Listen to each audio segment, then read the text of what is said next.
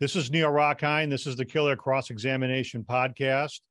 And if you recognize my guest, which I presume you do, it's because Norm Pattis is one of the great trial lawyers in the United States. He's a previous guest on this podcast. He's a stand-up comedian. He is a known Twitter provocateur, contrarian, and recently was I think wall-to-wall, day-to-day coverage on behalf of on Court TV and on Law and Crime and every other network that was covering the Alex Jones Sandy Hook trial, and he was representing Alex Jones, and I believe it's called Free Speech Systems. Is that right? Free Speech Systems, LLC. Yes, absolutely. Yeah. So, Norm, welcome back to the podcast. Thanks for having me. It's always fun to talk to you. Absolutely. So I wanted just to kind of, I want to tell you, first of all, that my cousin, David Friedman, who's a lawyer, he made a comment to me. He wanted to know more about you. And he is not a trial lawyer. He's not a litigator. He is a transactional, corporate lawyer. But he said, he seems really smart.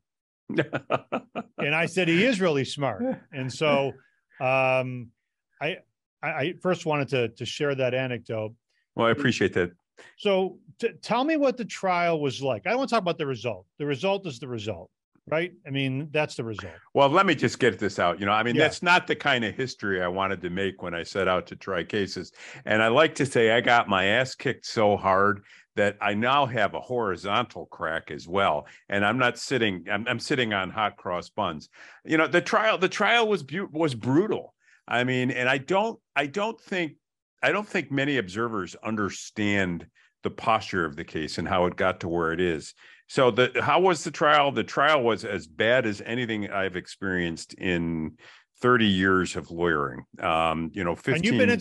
And you've been in some humdinger of a trials. I mean, you're not a guy who's tried just, breach of the peace and will contests. I mean, you've tried some really gnarly cases. Yeah, no, I have. I mean, babies thrown off the bridge, rapes, gratuitous rapes. I can go down the list.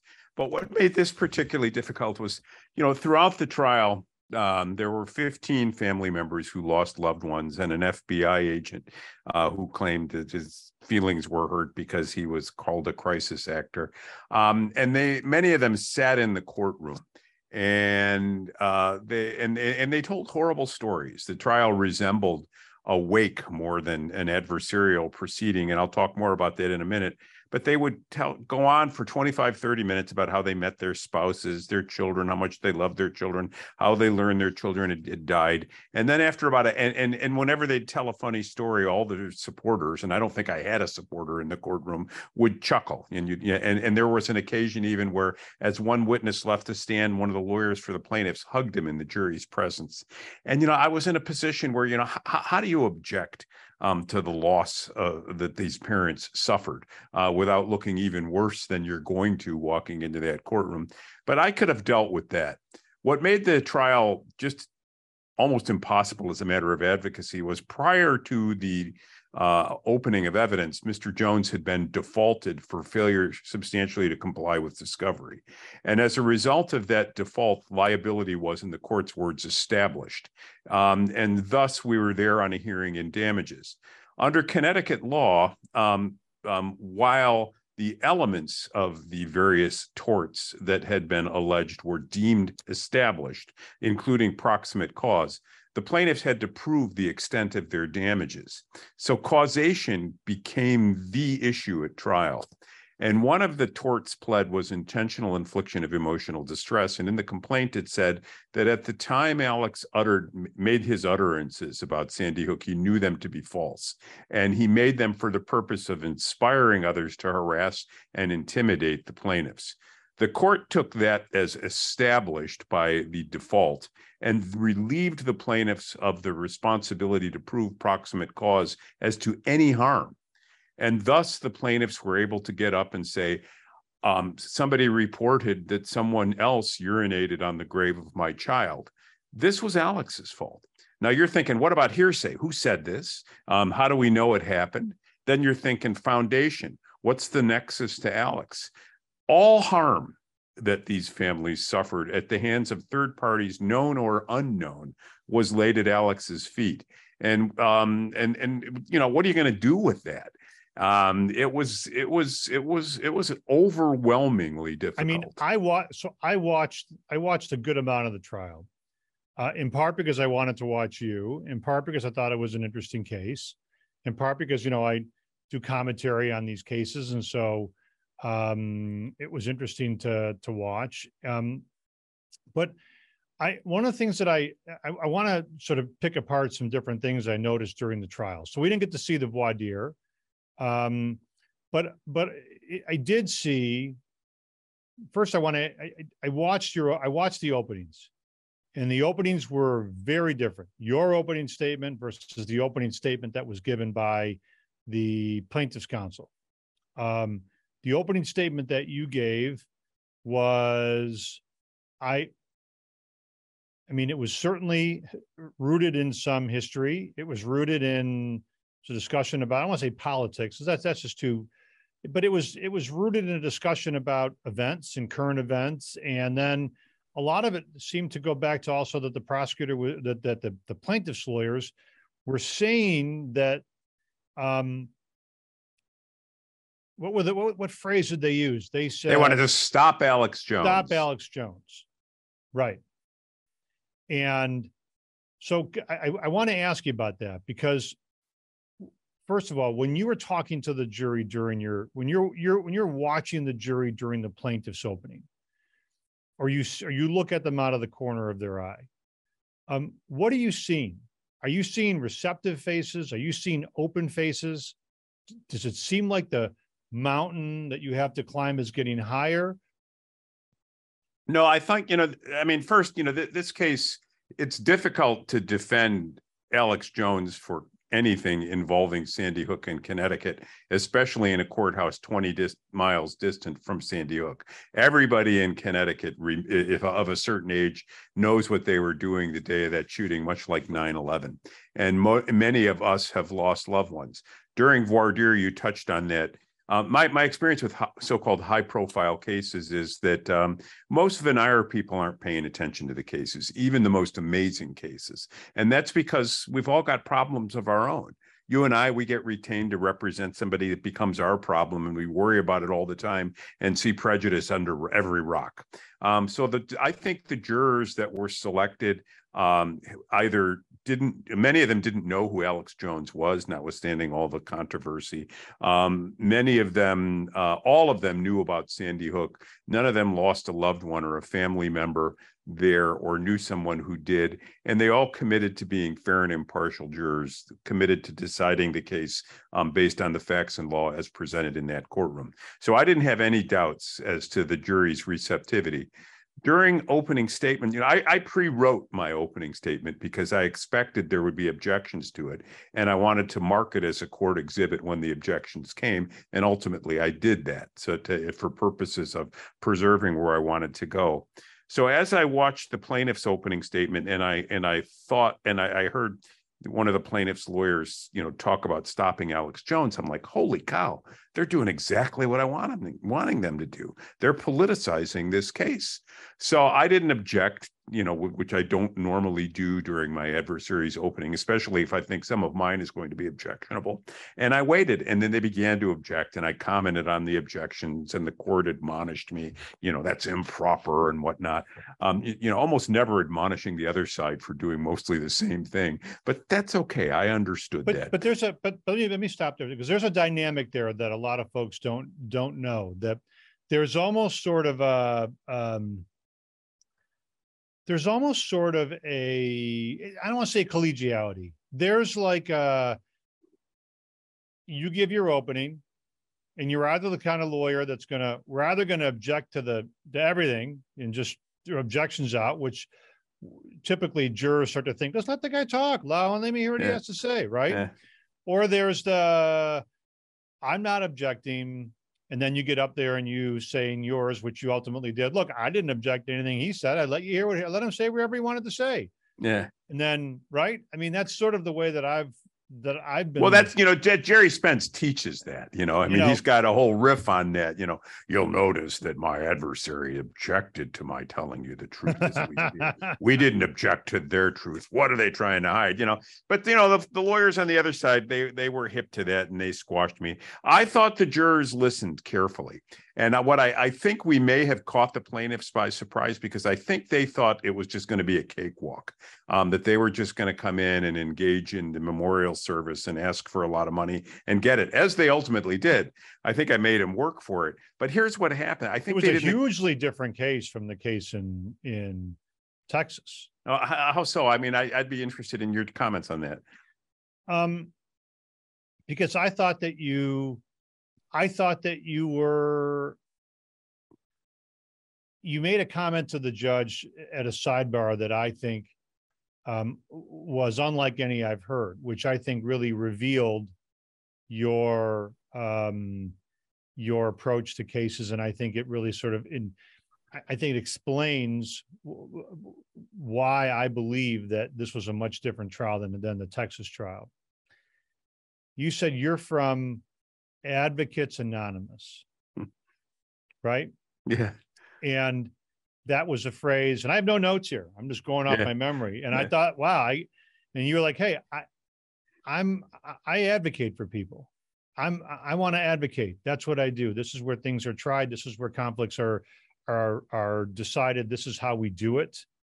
And as long as we have a relatively even playing field, then and you were like, look, I'm going to advocate for my client, whether you like my client or not. I'm going to advocate for him.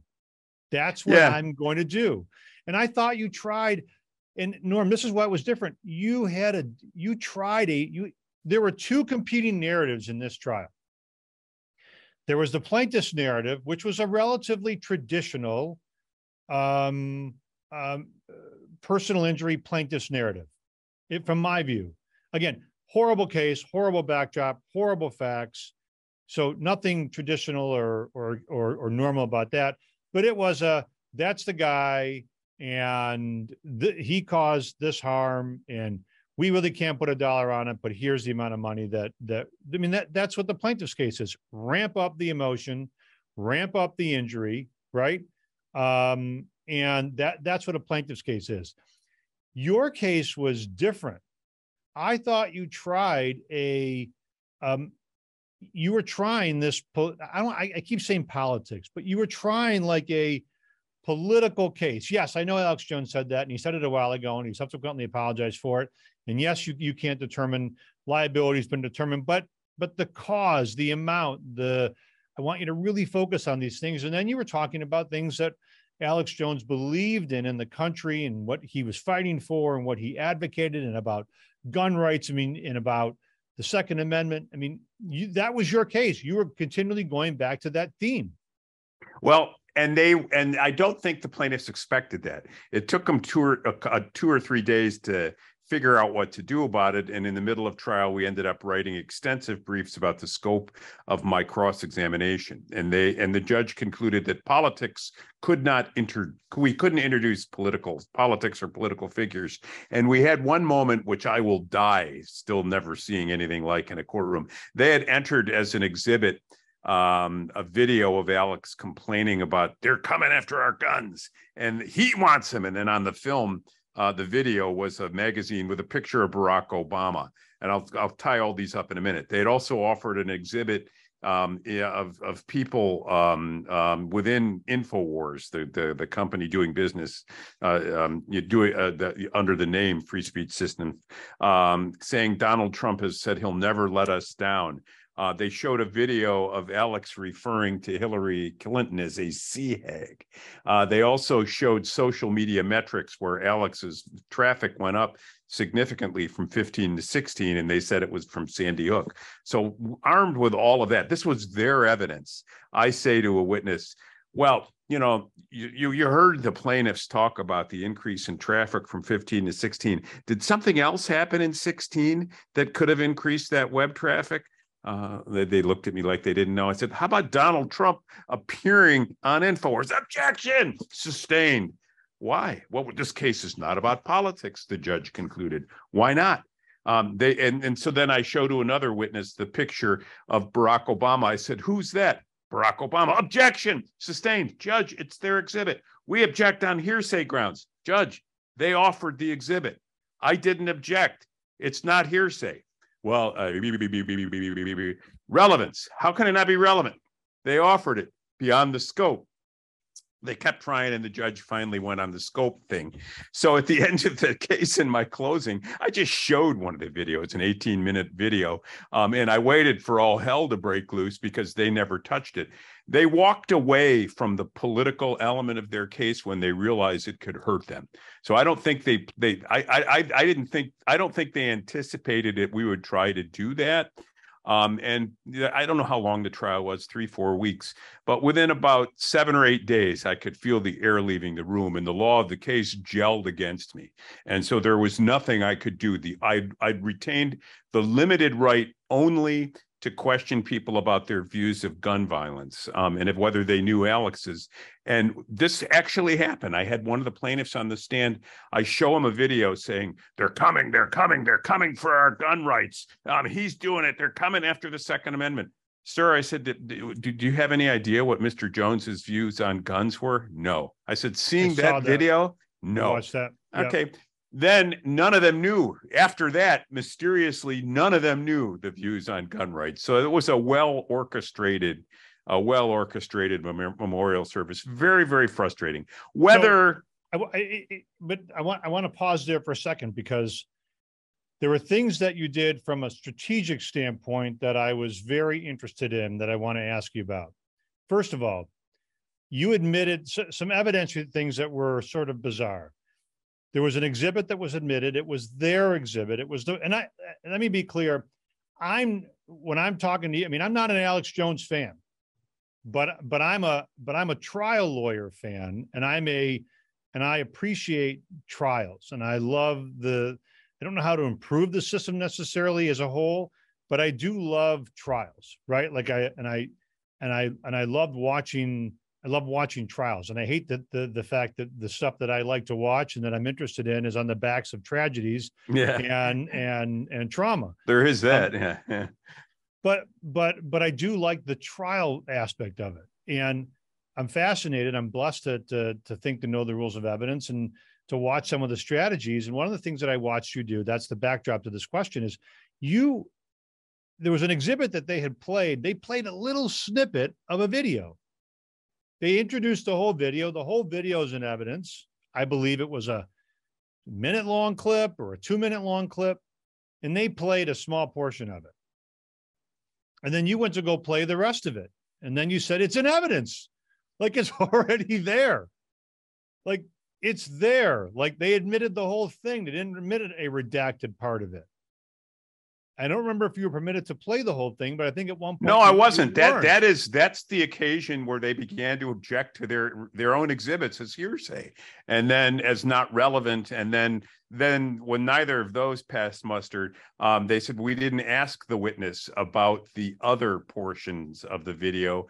And under the rule of completeness, you can offer, if someone offers a portion of something and you believe that portion is misleading or it mischaracterizes the whole, you can offer the whole under the rule of completeness on the theory that the jury is entitled to the complete context.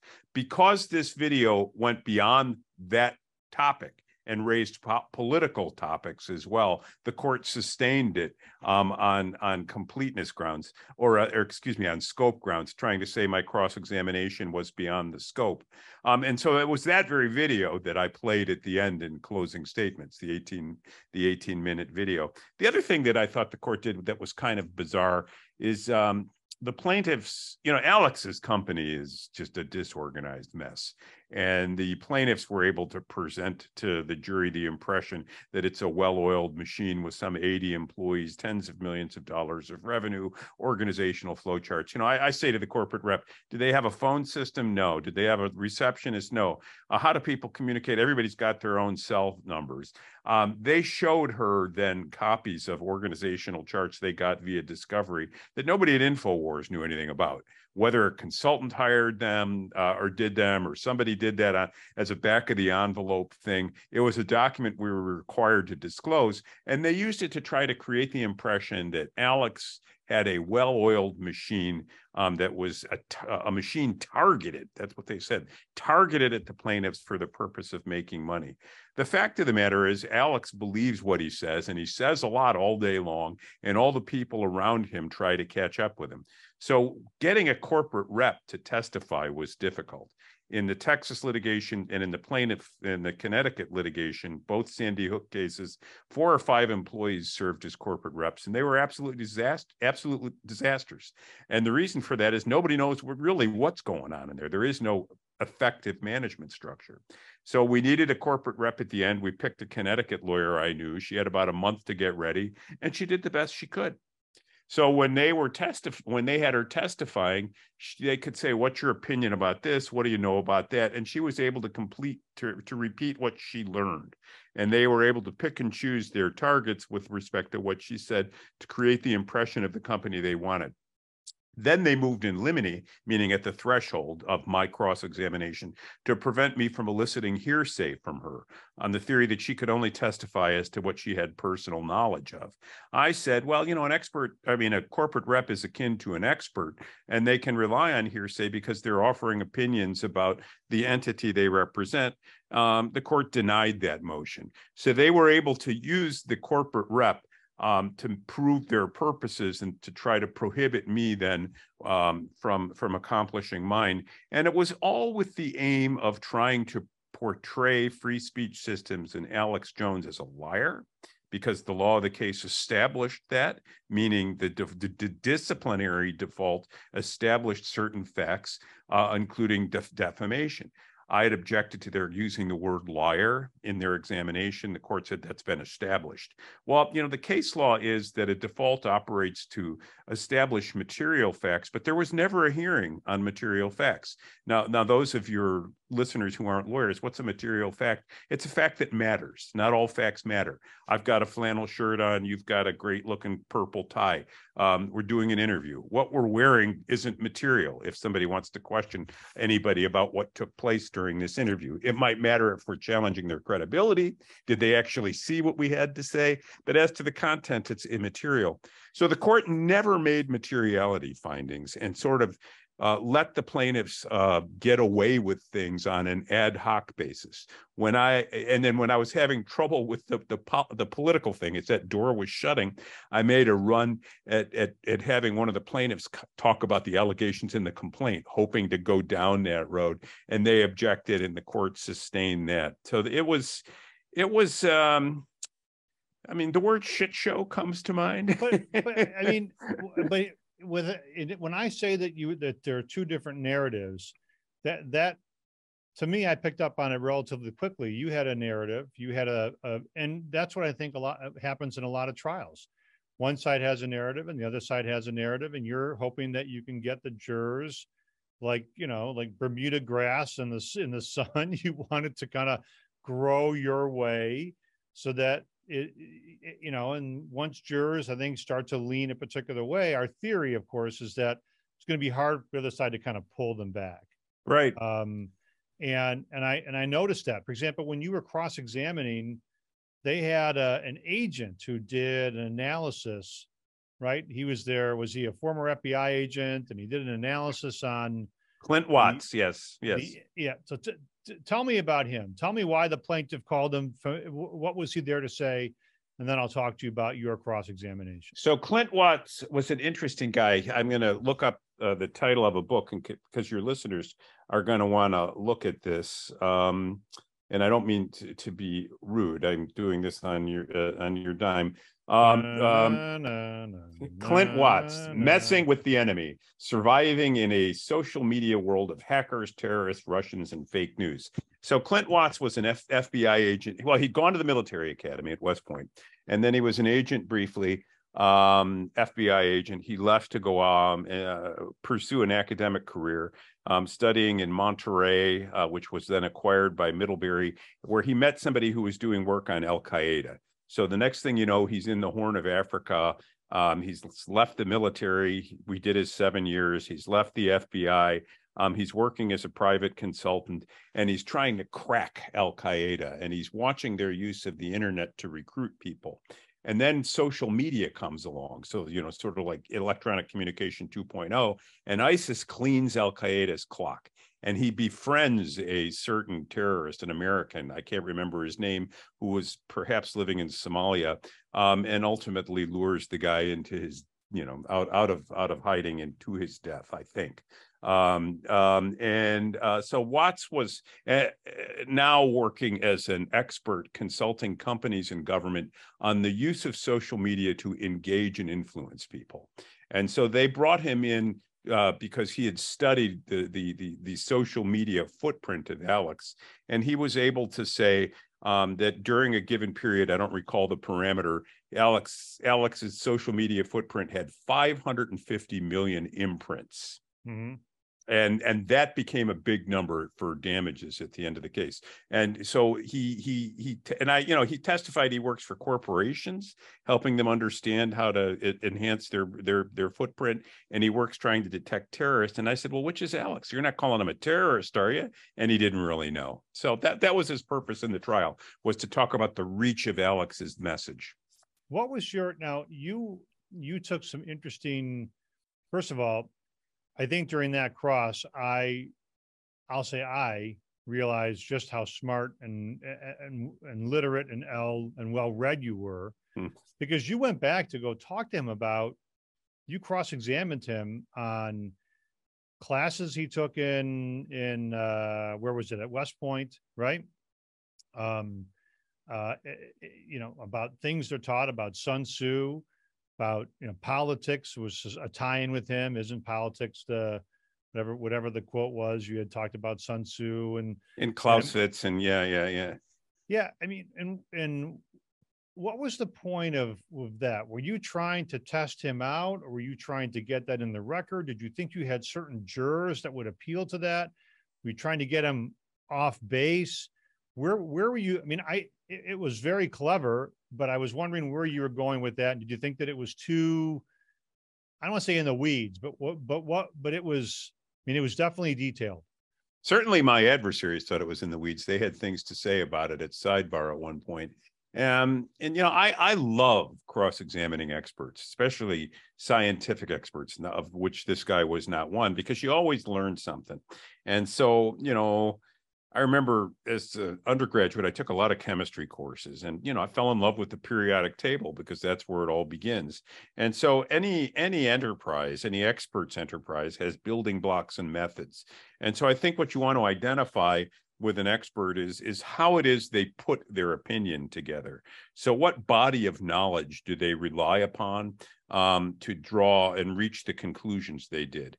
Watts had never testified in a courtroom, and he wasn't a scientific expert, but he was someone who, because of his education, skill, and training, had insights that an ordinary jury wouldn't have, and he was permitted to opine. We didn't challenge his credentials as an expert. And so I was trying to he was testifying about the power and reach of ideas and about the use of social media to motivate people. And he wanted to be able to, they wanted him to be able to say that Alex's message was hate, and that as a result of that hate, it went into a marketplace that inspired hateful people to harass the plaintiffs. And so I wanted to find out how much he knew about ideas. I wanted to find out how much he knew about ideological warfare. I wanted to, in a sub rosa way, suggest that ideas are weapons as used by any side. And then he talked about the use of anger. to motivate people. And I asked him a question about Aristotle and anger. And of course he said, well, I haven't read him in 30 years. But, I don't think there is hate speech per se. I think people hate what they fear, and what they fear makes them angry. And what I wanted people to understand about Alex is that his ranting about the Second Amendment was in the context of a world where we've lost a consensus about fundamental values. And there are a lot of fearful people out there. And that doesn't mean that Alex was a quote unquote stochastic terrorist out there trying to gin people up to harass the Sandy Hook families. And then, along the way, he stunned me, Mr. Watts did, to my view, that the classic work on the use of information in our society right now is a work by Shoshona Zuboff called The Age of Surveillance Capitalism. And she makes a powerful case about how we get access to social media for free, but the owners of social media use us. And what they do is they harvest our data, and they harvest our data based on emotional responses to things, and nothing engages like rage. And so when we are enraged and we are engaged, they're saying, you click on this, and the other thing. The 5 random things you click on, you'll be grouped with other people who click on those 5 random things. And with the use of artificial intelligence, they're able to tell us, they're able to predict our behavior in ways that we may not even see ourselves. And this is ubiquitous. It happens everywhere.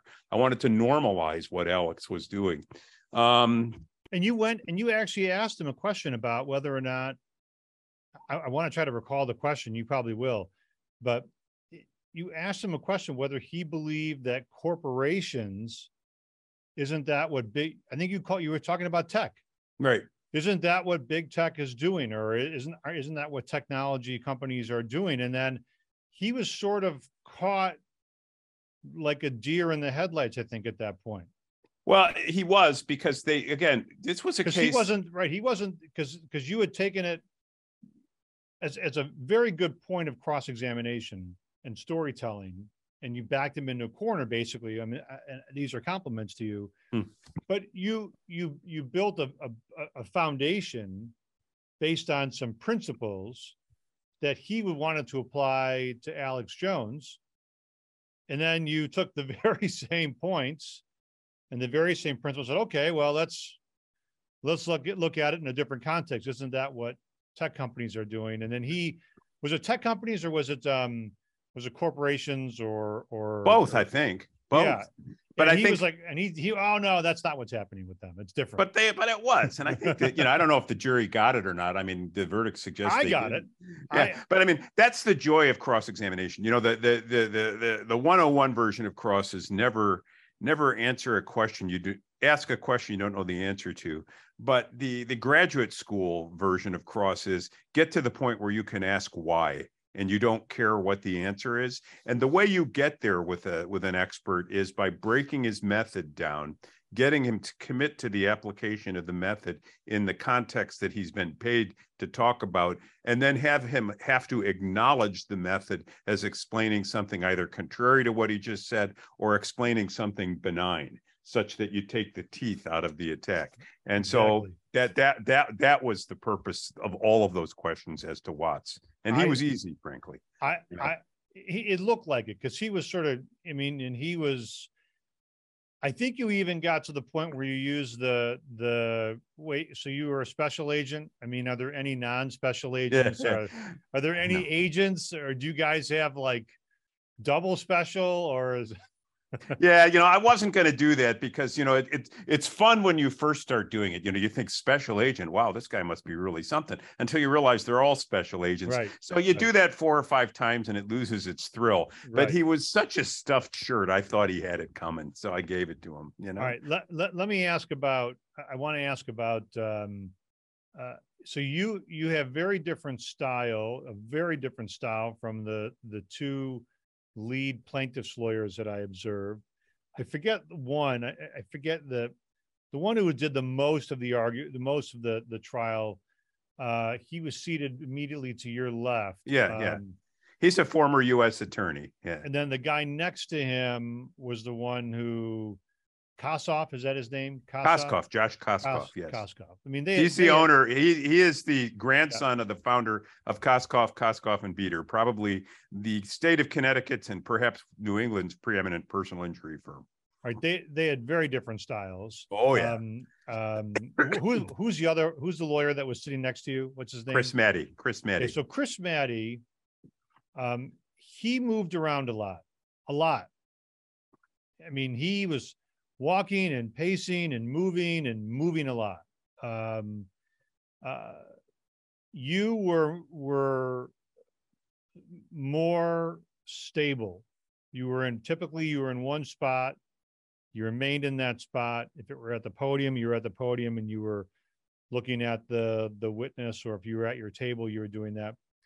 Do you do that consciously? And what did you think about your positioning compared to Chris Maddy, who was very, physical? I mean, he was definitely moving around the courtroom a lot. Well, Chris Maddy had an audience to perform for, because the first, not before the bar, but the first and second row of spectators were almost all his clients.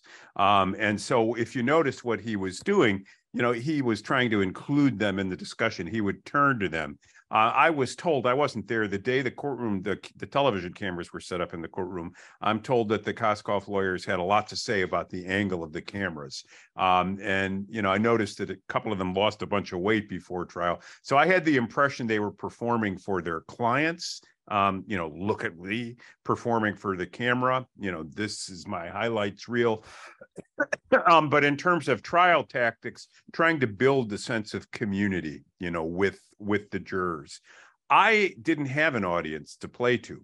I had only a paralegal with me at trial, and some days no one. My client didn't attend trial, and I wasn't going to turn to the family members and taunt them or invite them to admire my performance. My job was to try to offend them as little as possible on the theory that they were very sympathetic and decent human beings. The claim was to put the effort was to put distance between Alex's utterances and the harm they suffered. The way the case developed, I was unable to do that. We'll see what the appellate courts have to say about that. So I thought Chris's use of the room was effective. I think as a general matter for young lawyers starting out, I think that when you are doing direct examination, you want the focus on the witness. And Josh represented the classical approach. He stayed at the lectern, putting no difference between himself and no distance between himself and the plaintiffs, so that the jury had to look at the plaintiffs. Chris took a more dramatic flair, and I thought he was trying to gin the jury up. Nowhere more so than during his assault on Alex, which I thought was one of the most unusual cross examinations I'd ever seen. Yeah, I want to talk to you about that. He's basically dancing around the courtroom, screaming at my client and inviting the jury to share his scorn for him. It worked for him, though. But I think, in terms of cross-examination, you want to be the focus. In terms of direct, you want your witness to be the focus. In this case, where I felt I had a hostile judge, and I had an audience, there was nobody in that audience rooting for me. I tried to maintain as low a profile as possible, which, given my mouth, is hard. Had you tried a case in front of her before? I've had proceedings with her before, yes. In this case or in others? In others. I'd never seen a sidebar like this where the microphone was still on. Was that unusual in your experience? It's unprecedented. I think the case, Alex has gone through a number of lawyers. I've been in and out of the case a couple of times, tried to get out of it prior to trial. When I was fired, I think back in April, she wouldn't let me out. Alex and I made our peace, and I tried the case. But her position is, I don't know who's going to be here next for Jones. And she didn't want it to be said that anything occurred that wasn't a matter of public record. It made management of the trial more difficult, because there are times where you want to speak in shorthand in ways that might be misunderstood by the public or your client to advance the trial. She wouldn't permit it. I didn't appreciate it, but hey, it's her courtroom. What happened? I want to talk about Alex Jones for a minute. as a defendant in a case, because there were people that don't know much about civil cases versus criminal cases, and they were like, why doesn't he have to be there? So why didn't Alex have to be there? And was that, do you think was it, I mean, why didn't he have to sit there during the trial? Was that a matter of strategy? If you can share that with us, was that just better if he's not? It's a little bit of both. In a criminal case, a defendant has a constitutional right to be present at all so-called critical stages of the proceeding. That's when anything that's significant is going to happen. And for a defendant not to be present or to exercise that right, almost any court in its right mind will want a waiver from that client and will be reluctant to accept one. There are occasions in which a client may act up such that the court bars them from the courtroom. I think we saw that in the confrontation between the judge and the pro se defendant in the Waukesha trial that just ended. In civil cases, you don't have you have the right to attend a trial, but the court doesn't command you to attend the trial, and it doesn't ask for a waiver. It doesn't ask for a waiver hearing. So there are no Sixth Amendment considerations there. Should there be Seventh Amendment, which is the amendment governing civil proceedings, considerations? Maybe, but the law just hasn't evolved that way. And so it's not uncommon for plaintiffs to not have their clients present in the courtroom. I have some friends who try high-value plaintiffs' cases. If they have a plaintiff that is unlikely to be likable by the jury, they don't keep him in the room. They get him on and off the stand in a hurry. In Alex's case, he's very voluble. He's very unpredictable. I may be a decent lawyer, but there's a concept in the law known as client control. Will your client do as said? You can draw your own inferences, but Alex was a challenge in terms of client control. Additionally, he is a broadcaster. He broadcasts daily. And the opportunity costs of being in that courtroom would have been significant at a time when free speech systems is struggling. So we made a decision that he would appear only as required, and that was for his cross-examination. Tell me about the judge didn't issue a gag order. Correct.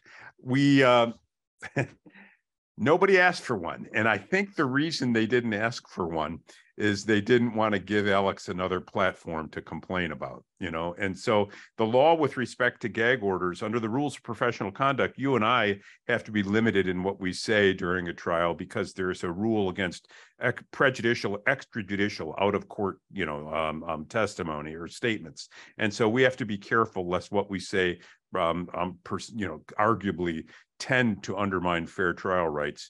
The court has, at least in Connecticut, inherent supervisory authority over parties, and she could have issued a gag order. We had litigated a gag order against a client in a homicide case some years ago to the Connecticut Supreme Court, whether that was lawful. Before the court could rule, the client committed suicide, and we never got a decision. So, there was no gag order. Alex would some days, when he wasn't on the stand, appear in front of the courtroom and give multiple press conferences, which gave the plaintiffs fits. And I said, well, ask for a gag order. Oh, no, we're not going to do that. And, and the judge didn't do it either. I don't think they wanted to give him something else to complain about. And then, so I was because there were days where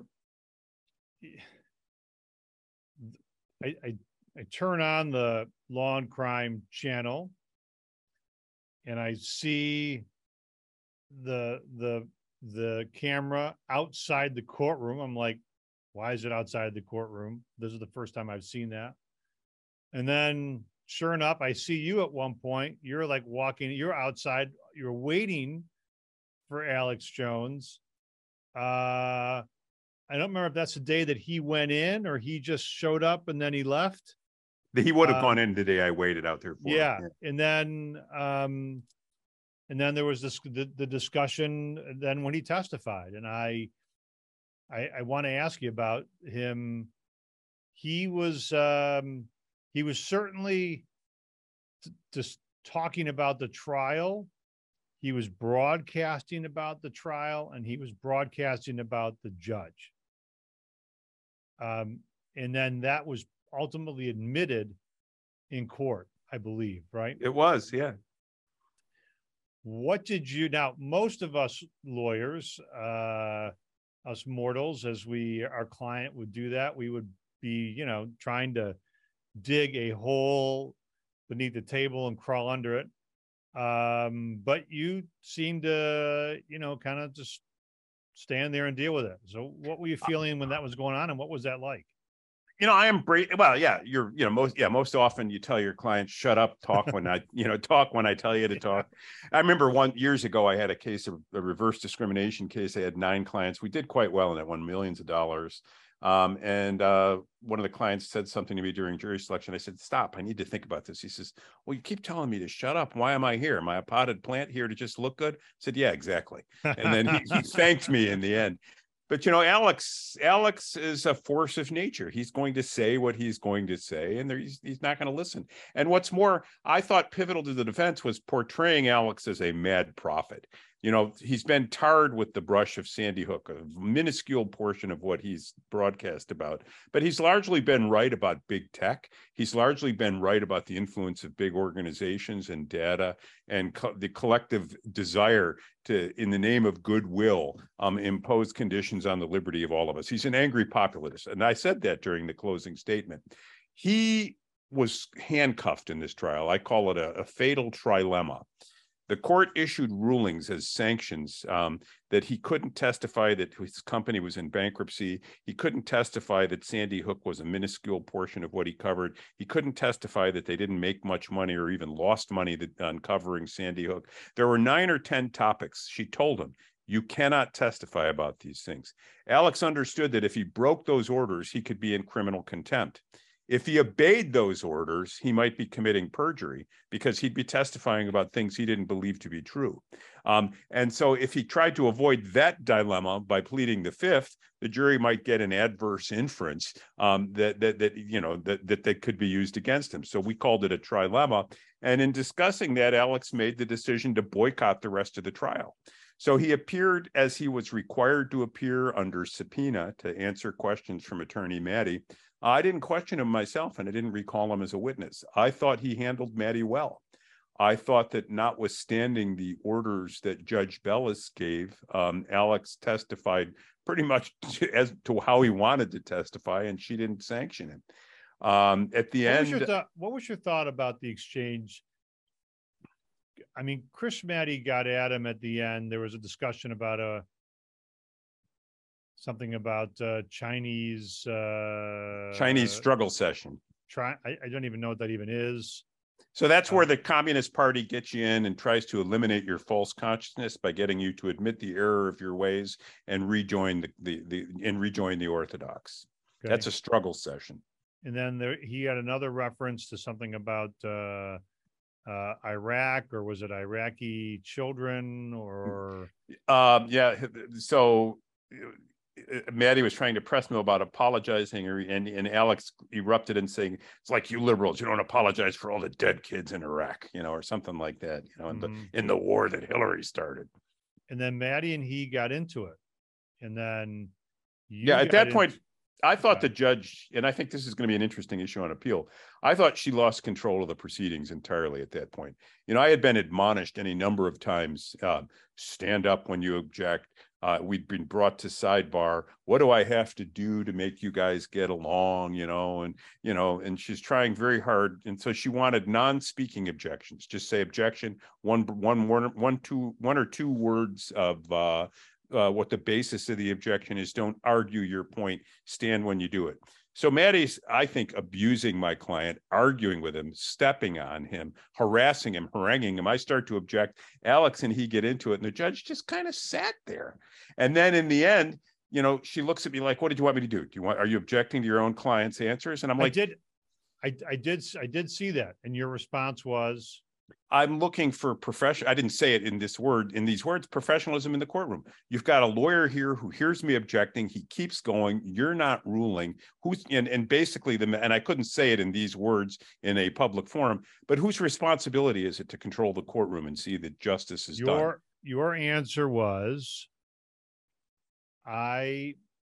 you've got an officer of the court, and a witness responding to the officer of the court, and you got another officer of the court who's making an objection, and you have an officer of the court, and an officer of the court knows that there's an objection out there, he should stop. I mean, was basically the two of us are officers of the court and one is a witness. I mean, so that exchange, she let him get away with murder, in my view. I thought it was gratuitous.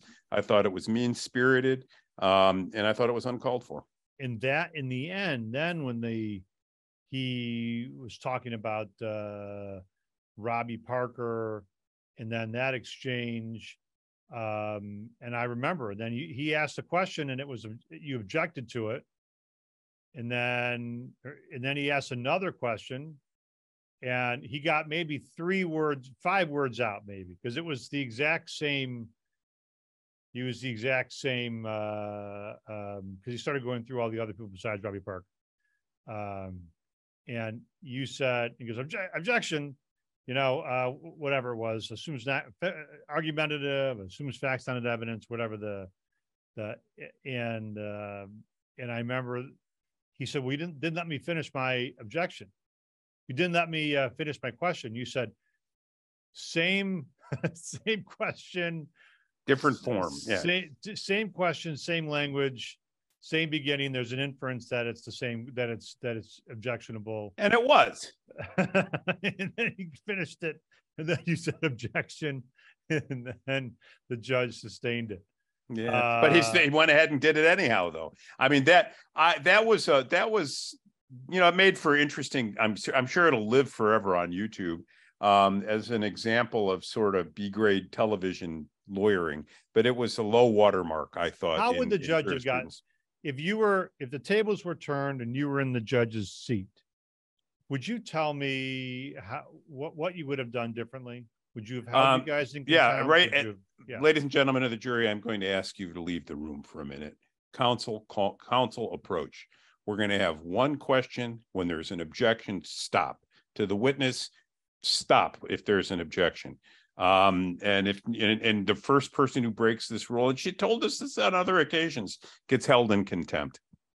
So get the jury out of the room, take the energy out of the confrontation, get everybody to calm down and focus on orderly proceedings. I thought that was shameful. And then you didn't cross Alex Jones, even though he's your client. He was called by the other side. He's an adverse witness. You didn't cross him. So basically you either thought, good, we've done as well as we can, or there's no, and then you didn't recall him. Mm-hmm. And I don't think did you put on a case? I don't think you called anybody. No. So were you comfortable? I mean, as the case was positioned at that point, were you comfortable? I know you were, because I want to ask you about one thing you did with the jury during your closing, but were you comfortable at that point? I mean, you think that at that point, given the circumstances, that given the rulings, that you had this was the best you were going to get right then and there? So we had prepared, Alex wanted to testify at great length about many issues that, given the law of the case as it had evolved to that point, the judge was not going to permit him to testify about. And there were limited things that we could have gotten from him that might have helped us, but didn't really address the issue of causation. So the first question I had was, how well did he respond to Maddie? And I'd give him a B or a B plus. Alex is a very, very difficult witness. I'm not going to comment on whether lawyers involved in the case from Texas and I had put money on whether Alex would be held in criminal contempt in either of the trials. I'm just not going to comment on that. So I'd give him a B plus. I didn't think that Maddie was particularly effective. He was well prepared. I thought his emotional stunt at the end looked canned and contrived. Maybe I'm wrong. Maybe he really was genuinely outraged. Whenever, my rule of thumb is, whenever you put a witness on the stand, you're going to get something, but it's going to cost you something. And never put a witness on the stand if you're not sure you can cover the cost. And so because I thought Alex did B plus work with respect to Maddie, and I thought Maddie lost it and was ineffective at the end of his cross-examination, I didn't want to put Alex back on and give, after Maddie had had a day or two to think about it, and come back at Alex. When it came to the end of the case, and, I had the right to lead Alex at that point because he was their witness. And of course, they didn't know that. I had to show them the case. So I could have made points in hay with Alex. If I had it to do again, I'd still make the same decision. When he came back on his case in chief, he came back to Connecticut, and it was largely the same analysis, a little easier this time, because we had the decision to put him on. And again, I didn't want, and the law of the case had evolved in a way that made it even harder for us to accomplish anything at this point. So I didn't want to give Maddie another shot at Alex. I thought Alex handled him as well as could be expected. Well, I mean, I've admitted I've said his name. It's true. I haven't said other people's names when we know who they are. You put a target on his back just like you did every single parent and loved one sitting here, didn't you? No, I didn't. No, you didn't. That's argumentative. It's speculative. There is no foundation for it, and it's inappropriate. Let's move on. These are real people. You know that, Mr. Jones? I think you just told them to move on. Just like all the Iraqis, but you liberals kill and love. You're unbelievable. You switch on emotions on and off when you want. It's just ambulance chasing. Why don't you show a little respect? Objection, Judge. I think that you get what you give in this court. Objection. You have families in this courtroom here that lost children, sisters, wives, moms. Is this a struggle session? Are we in China? I've already said I'm sorry hundreds of times, and I'm done saying I'm sorry. I didn't generate this. I wasn't the first person to say it.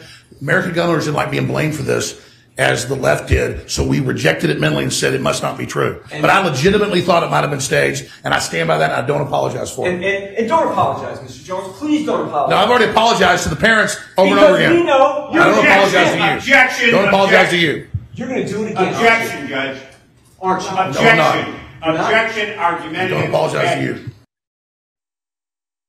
Even those of us that are trial lawyers and respect a good exchange, that was, even if you're not an Alex Jones fan, that exchange, from my view, as I was watching it, just got uncomfortable. It just was an uncomfortable. It was an uncomfortable exchange. It wasn't. It wasn't. There was no artistry. There was no strategy. It wasn't a matter of just.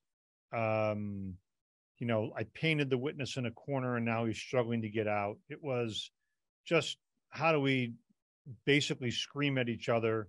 You know what I mean? How do we? It was a performance. You could see this in some of their examinations. Everything was well choreographed. They wanted to end on an angry note, and he was playing to his clients. I mean, usually at the end of something like that, you can tell if someone, when somebody picks up, when a lawyer does that, and then at the end, this is my observation, it's my observation alone, I'll see if you agree with it. At the end of that kind of exchange where and the judge calls it, we're taking a break and stop and, calm down. And the lawyer is almost like, and then there's a bit of chagrin, right? Either you go right back to it or there's a chagrin, and I sensed that there was some chagrin. It was like, that was a moment where he and Alex Jones were kind of going at it, and one person's a lawyer and the other is the witness. And it was like I haven't seen a prosecutor do that with a defendant on the witness stand. I haven't seen any prosecutor who did that in a criminal case would get a mistrial. That was so far over the line. And I haven't seen a defense lawyer do that. Yeah. To that degree. Usually at some point you're like, this isn't one of those moments where you're trying to get into if you lit a flame under the witness, then you step back and let them just ramble on. You know what I mean? But you don't. Yeah.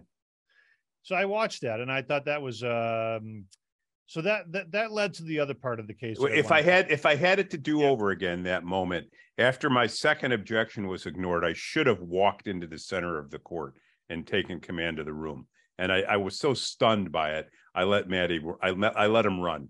And that's a mistake I made. So I think learning moment, if it's getting out of control, don't stay on the sidelines, get in the center of the court and look at the judge and say, do something, You appear to have you're so quick-witted. And and you're so well read and you have so many cases under your belt. I could tell that even at the sidebars when she started to say something, I could tell you already were sort of knew how you wanted to respond. And a couple of times you would say something like, you would start to talk and she would go like, and you go, sorry, because you're trying to anticipate, right? What you kind of have an idea what's coming. I want to ask you about two subjects. One, I want to ask you about during your closing. At one point, you literally looked at the jury, a juror, and did something I haven't seen before,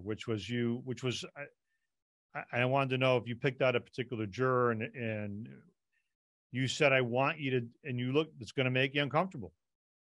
I want you to think about, and I forget the specific question, but you had said, it's hard to think about money and to think about, what's this, I think it might have been, are they seeking more? Are they asking for more?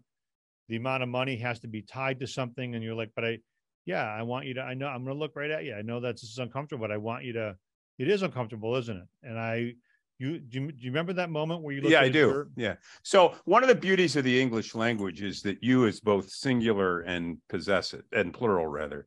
And so when you're looking at a jury, there was a jury of 6, there were 3 alternates in the stand. You're saying you, but really, many years ago, I went to some CLE. I'd been a lawyer for a year or two. It was up at Harvard. I don't remember. It's the only time I was ever on the campus. Well, my mother-in-law taught there. The only class I ever attended at Harvard was this CLE. And it was on jury, on how to relate to juries. And there was an exercise where when you're talking to the jurors, they'd have you sit in front of a mock jury box and you'd shake hands with each juror as you were talking, because that forced you to look at the juror. And so the goal was to make contact with each juror. And then I was in a jury where somebody practiced this and he didn't look at me throughout the entire presentation, but he looked at many of the others and I felt left out and resentful. And to this day, I remember that feeling, how powerful it was. So when I'm giving a closing argument, I make a point of using you. I'm looking at the jurors. I want you to think about, and then I'm looking right in their eye. I want you to do this. And then there's this other concept called mirroring. If you feel, like for me, I think we talked about this last time. For me, everything about jury selection and about jury management comes down to one word: bounce. Are you resonating with the person? Are you getting something back? And we're bats in the end. We're still reptiles. You can tell when you're getting back something from somebody. And so mirroring is a way of bringing in a reluctant juror. So if you've got a juror that's sitting back there like this and won't look at you, you mirror their body language. You stand up there and you do this yourself and you look. And if you're quiet, they look up like, what the fuck? What happened here? Did he die? So the guy who's doing this, you're doing this, and he looks at you, and then you say, now you. So I had a couple of those moments. There was an older guy in the back, and he just wasn't buying what I had to say, and ultimately apparently did not. But I had to make the effort. And so at him, I know this is going to make you uncomfortable. It does, doesn't it? I just want something back. And I don't remember if he gave me anything back at that point. And so my objective is to talk to each juror as though they and I are alone in the room. And that's what I was trying to accomplish at that point. And the last thing I wanted to touch on, I appreciate you telling me all that, because I was curious if you were talking to a particular juror. That in that instance, I definitely was. Let me ask you about trying a case in front of we'll just say with a difficult judge. I don't know the judge. I don't know her. I don't know how she is in other cases. I have no idea. and it doesn't matter for our purposes whether she's the greatest judge or the worst judge, or whether she's great in other cases or not, because clearly you were in the middle of an experience with the judge that appeared to be hostile to your case. Yeah, you think? and appeared to be, yes, and appeared at times to be difficult with you. So how do you handle that? I mean, this wasn't like a one-day OWI trial where you can just, there's a long time you spent with this judge over many weeks. Well, and over many years. Now, in Connecticut, difficult cases get assigned to something called the complex litigation docket. And one judge follows that case as opposed to it migrating around the building. So she'd been on the case for many years and had dozens, if not scores, of status conferences. And everything was urgent. Everything was an emergency. And everything was difficult, especially with me. She had moved for sanction. She had referred me to disciplinary counsel early in the case for the manner in which we took an affidavit. I had to defend my law license at a trial. I won. I then moved to recuse her. She wouldn't be recused. She then, ordered sanctions against Mr. Jones when he complained about somebody sending child porn to his company and suggested it might have been plaintiff counsel. She denied him a right to have a motion to dismiss heard.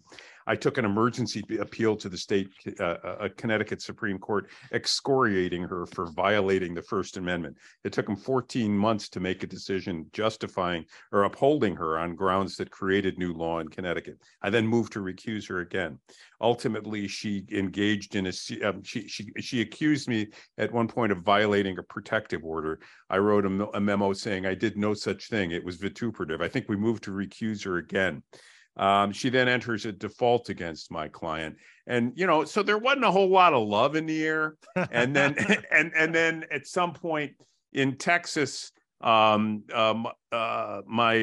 colleague in Texas received some material that was subject to a protective order. This judge, based on what she reads in a newspaper, orders a show cause hearing as to me on the eve of trial, such that my law license is under attack. And now she's the judge and jury rather than the disciplinary committee. And, and I decide, for reasons that my lawyer and I won't discuss, to take the fifth at that hearing.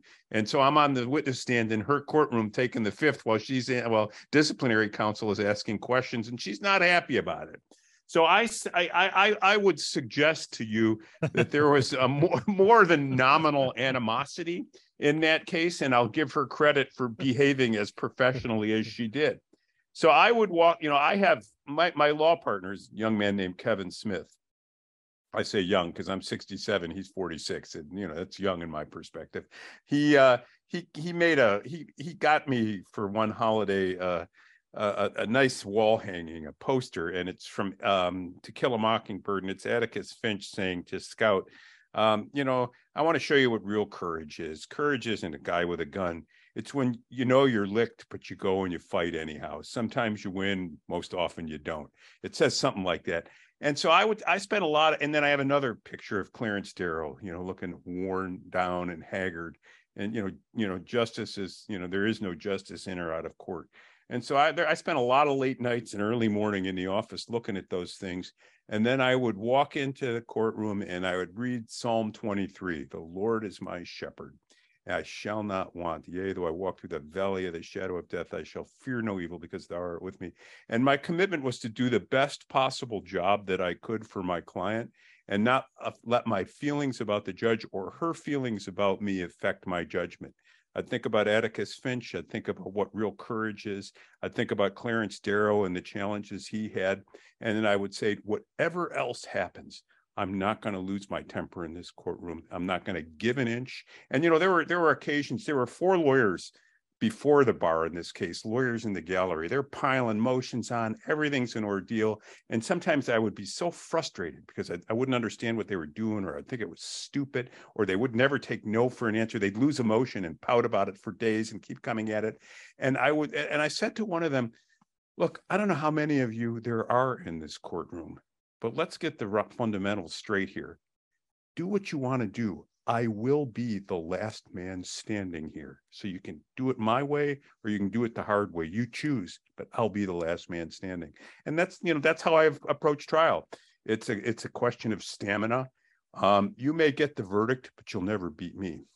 I don't think you lost your temper with the judge. There were times where I think I could sense that you were frustrated. Oh yeah. I know at one point, I think you were sitting when you're making some objections in the beginning, then she didn't like that. And then you stood up, and then there was a point we did no sorry, and I remember some of the exchanges.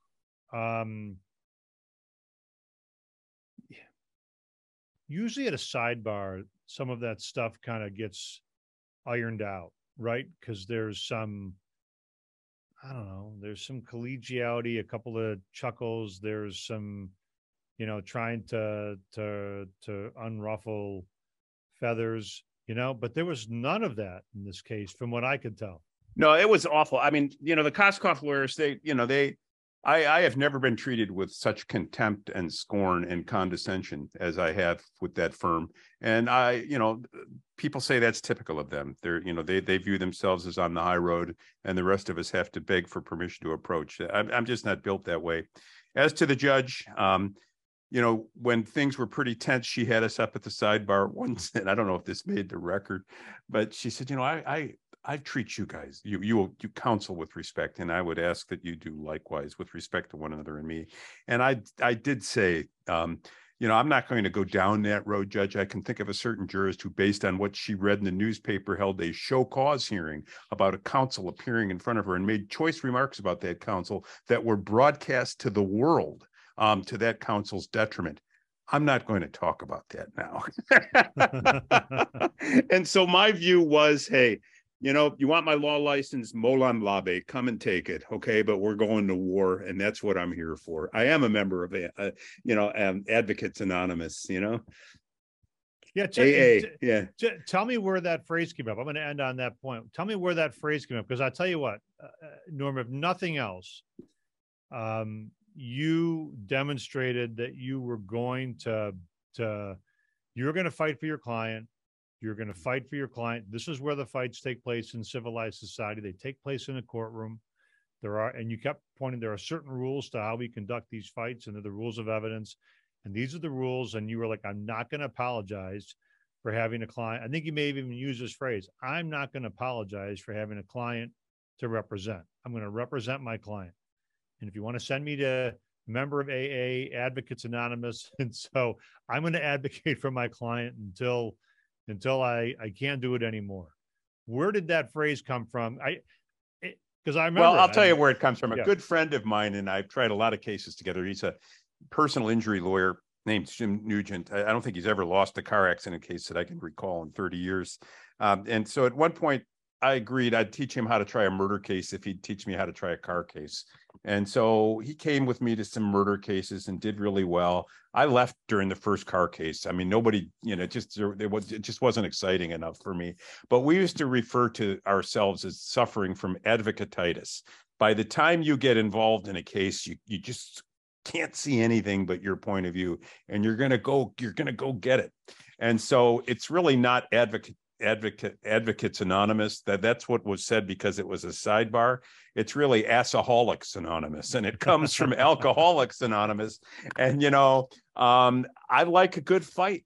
Put me in the courtroom, put me next to a client, and tell me what we're fighting about, and game on. I just want to go to war. I love the intellectual combat. As you do. No doubt about it. There's the rules. There are the rules of procedure. There are the rules of evidence. And my view is, say what you want to say about my client, but if you want them, you got to come get them, and you got to come get them through me. And I ain't going to make it easy on you. And that's the way I roll. And that was clear.